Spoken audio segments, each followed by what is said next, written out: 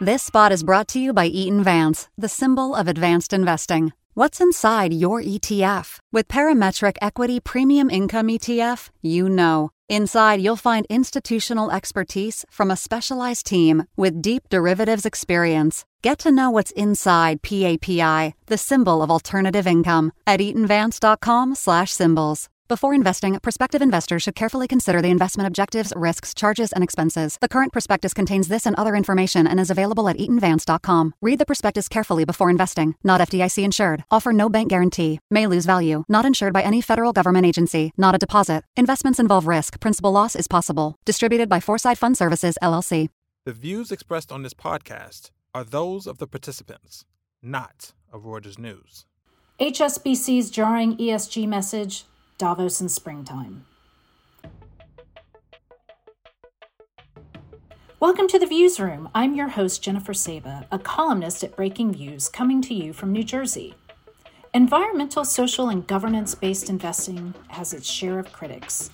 But a recent event at HSBC shows that those punching holes in ESG are becoming more vocal.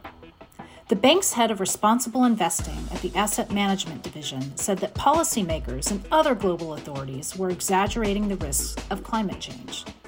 Breakingviews associate editor George Hay beams in from London to explain why that puts HSBC boss Noel Quinn in an awkward position.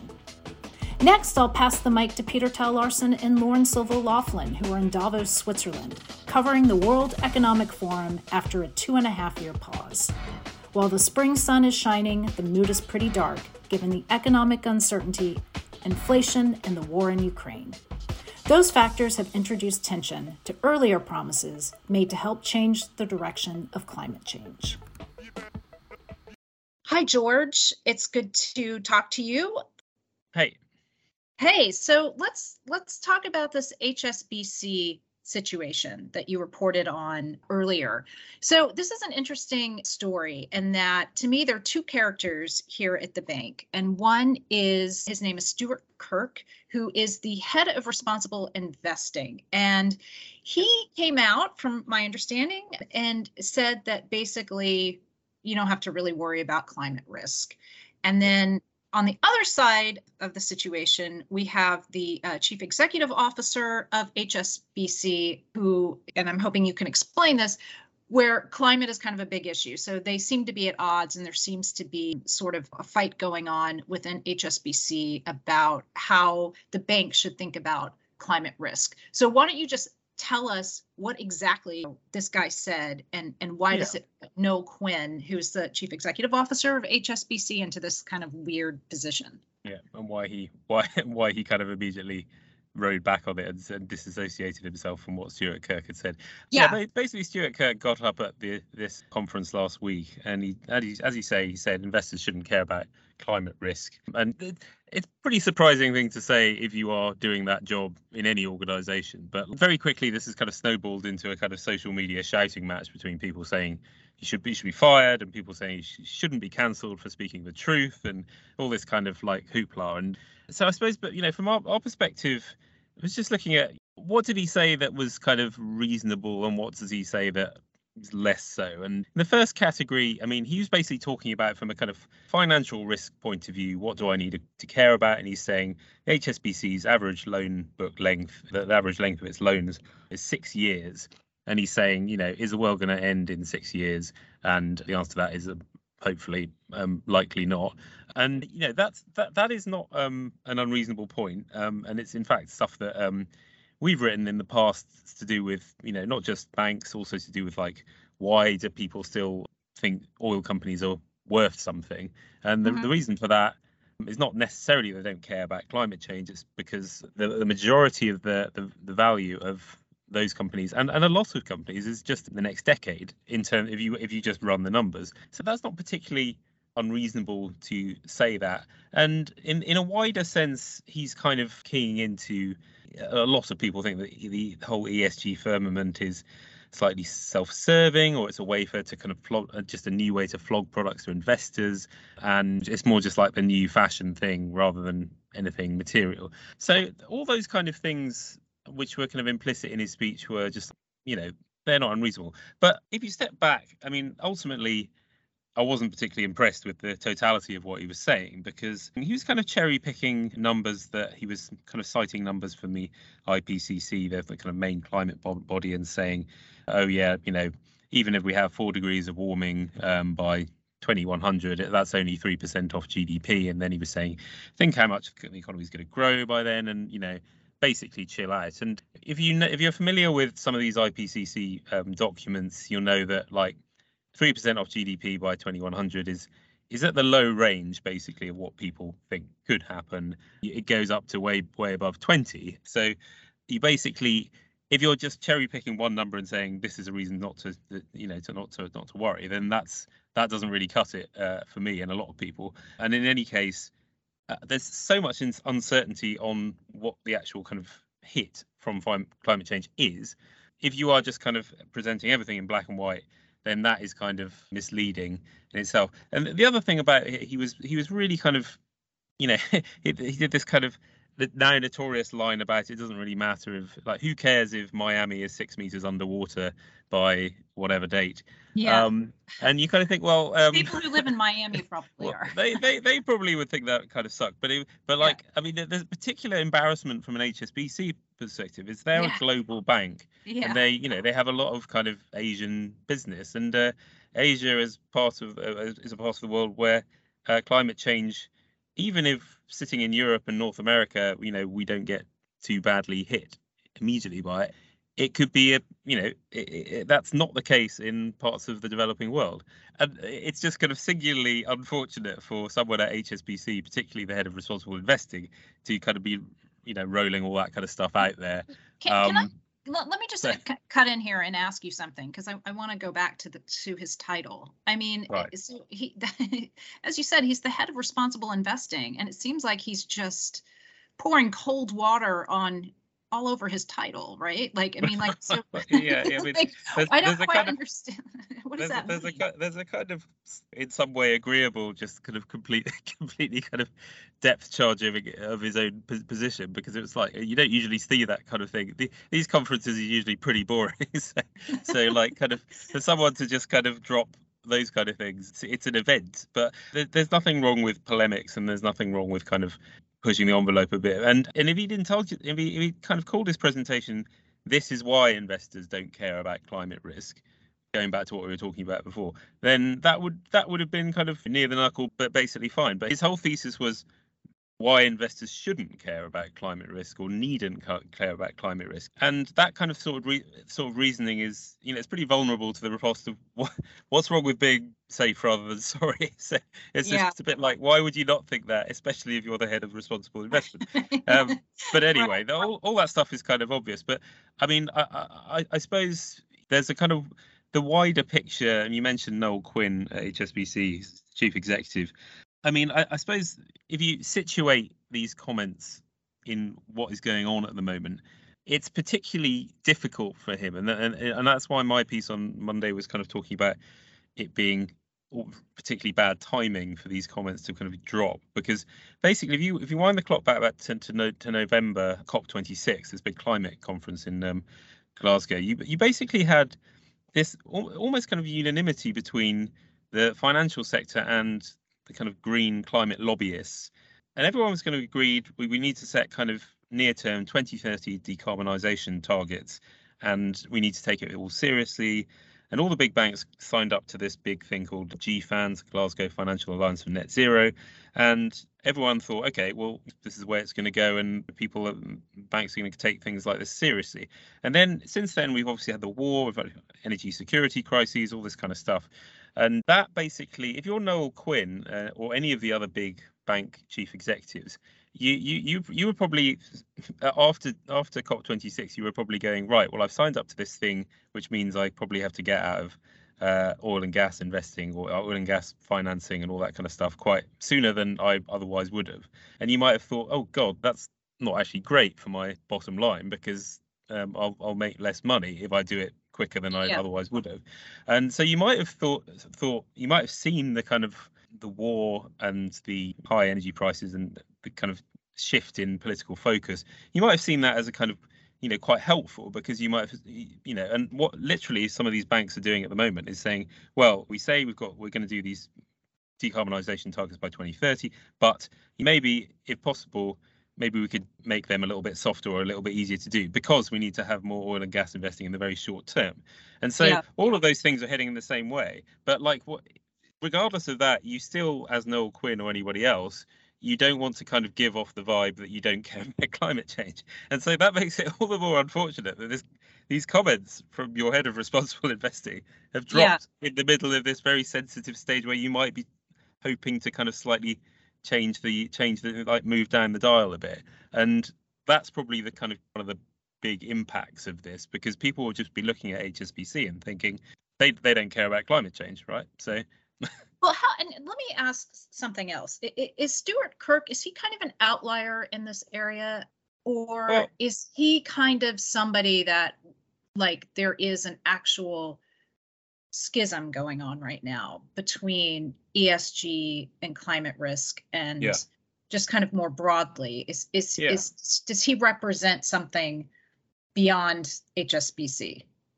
Well, I mean, certainly he doesn't have as far as I'm aware, he didn't have a track record of saying all this stuff, which was kind of why it's so striking. But there are very obviously people in the financial sector and the business sector saying ESG is kind of nonsense. And obviously Elon Musk was having a pop at ESG ratings because Tesla was kind of downgraded in one of them. And again, he's perfectly entitled to do that, because everyone knows that ESG ratings are just like all over the place and not really a great guide to anything.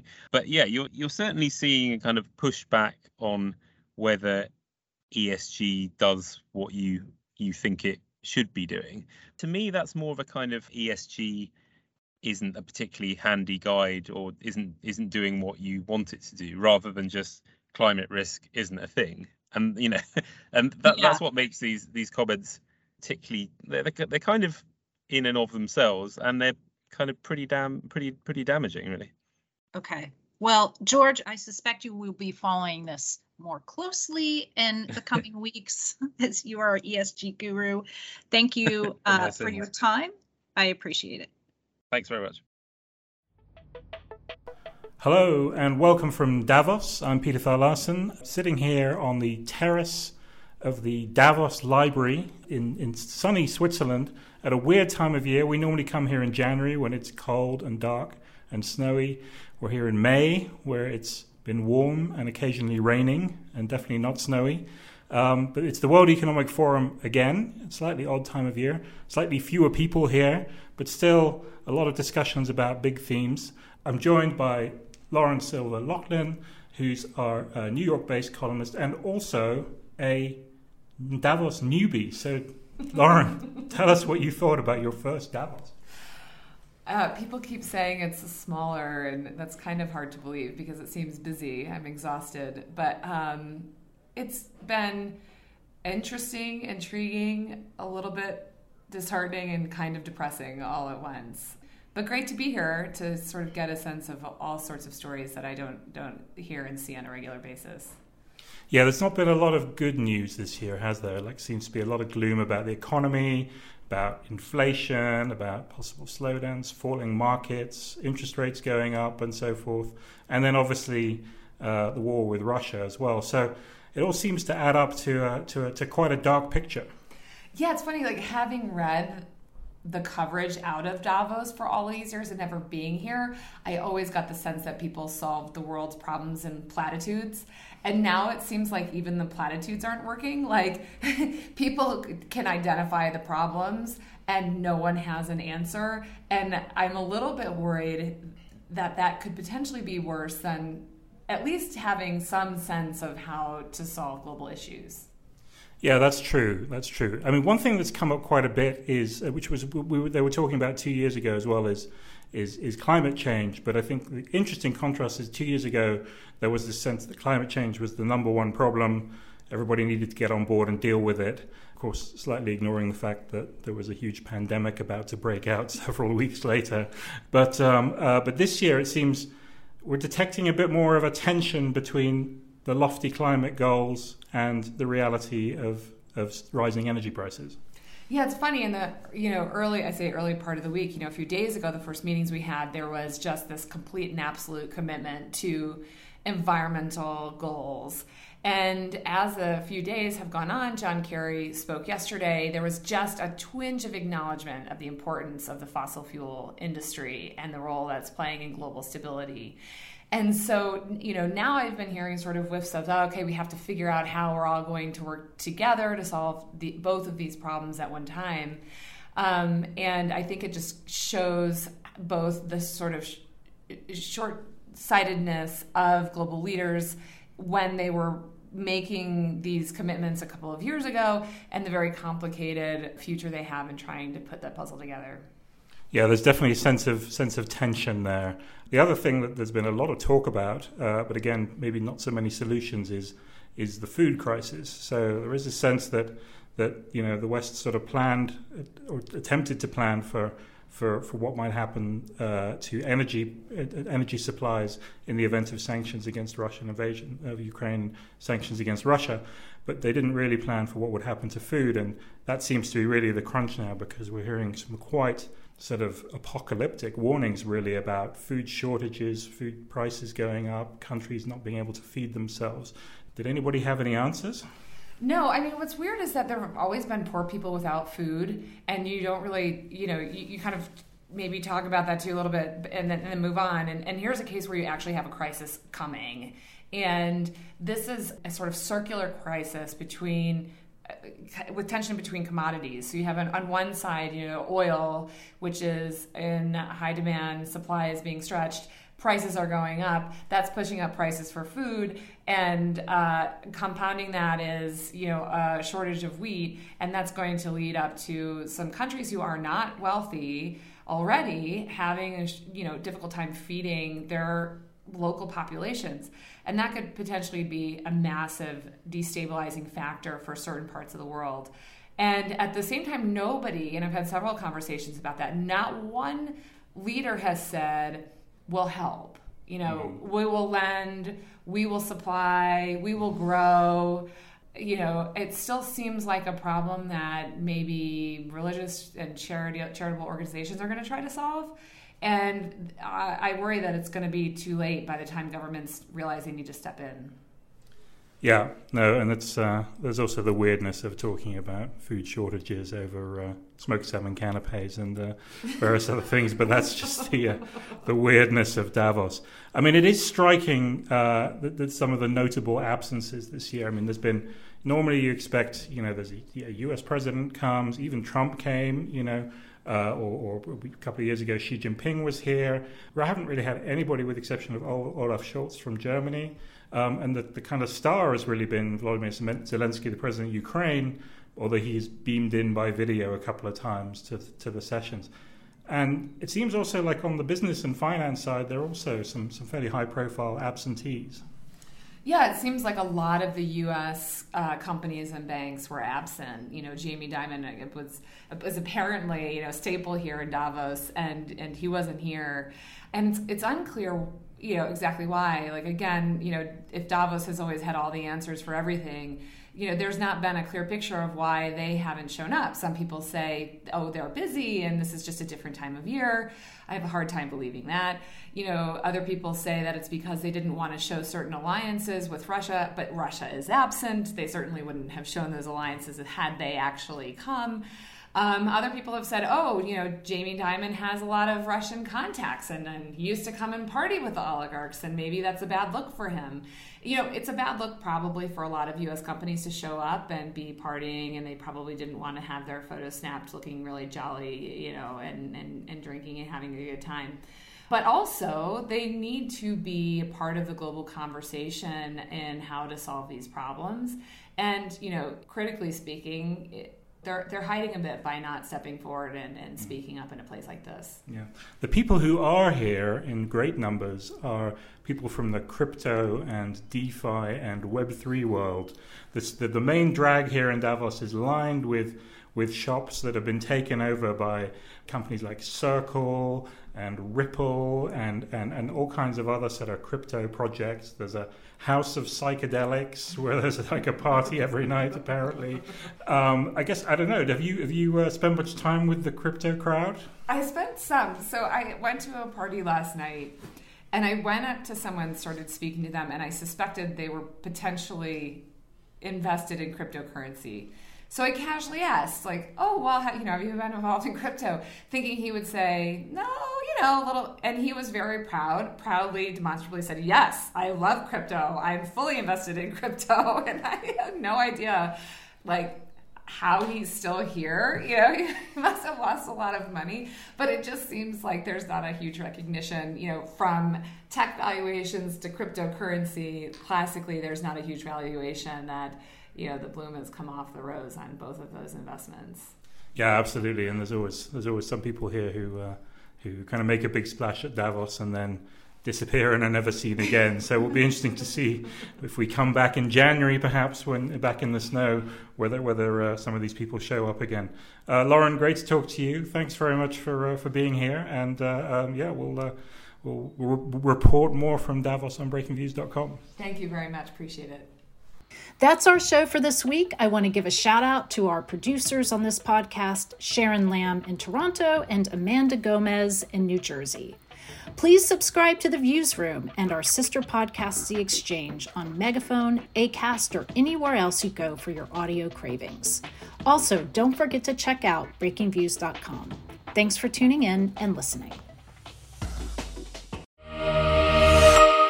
This spot is brought to you by Eaton Vance, the symbol of advanced investing. What's inside your ETF? With Eaton Vance High Yield ETF, you know. Inside, you'll find smart bond selection from a specialized team with deep fixed income expertise. Get to know what's inside EVHY, the symbol of high yield done right, at eatonvance.com/symbols. Before investing, prospective investors should carefully consider the investment objectives, risks, charges, and expenses. The current prospectus contains this and other information and is available at eatonvance.com. Read the prospectus carefully before investing. Not FDIC insured. Offer no bank guarantee. May lose value. Not insured by any federal government agency. Not a deposit. Investments involve risk. Principal loss is possible. Distributed by Foresight Fund Services, LLC.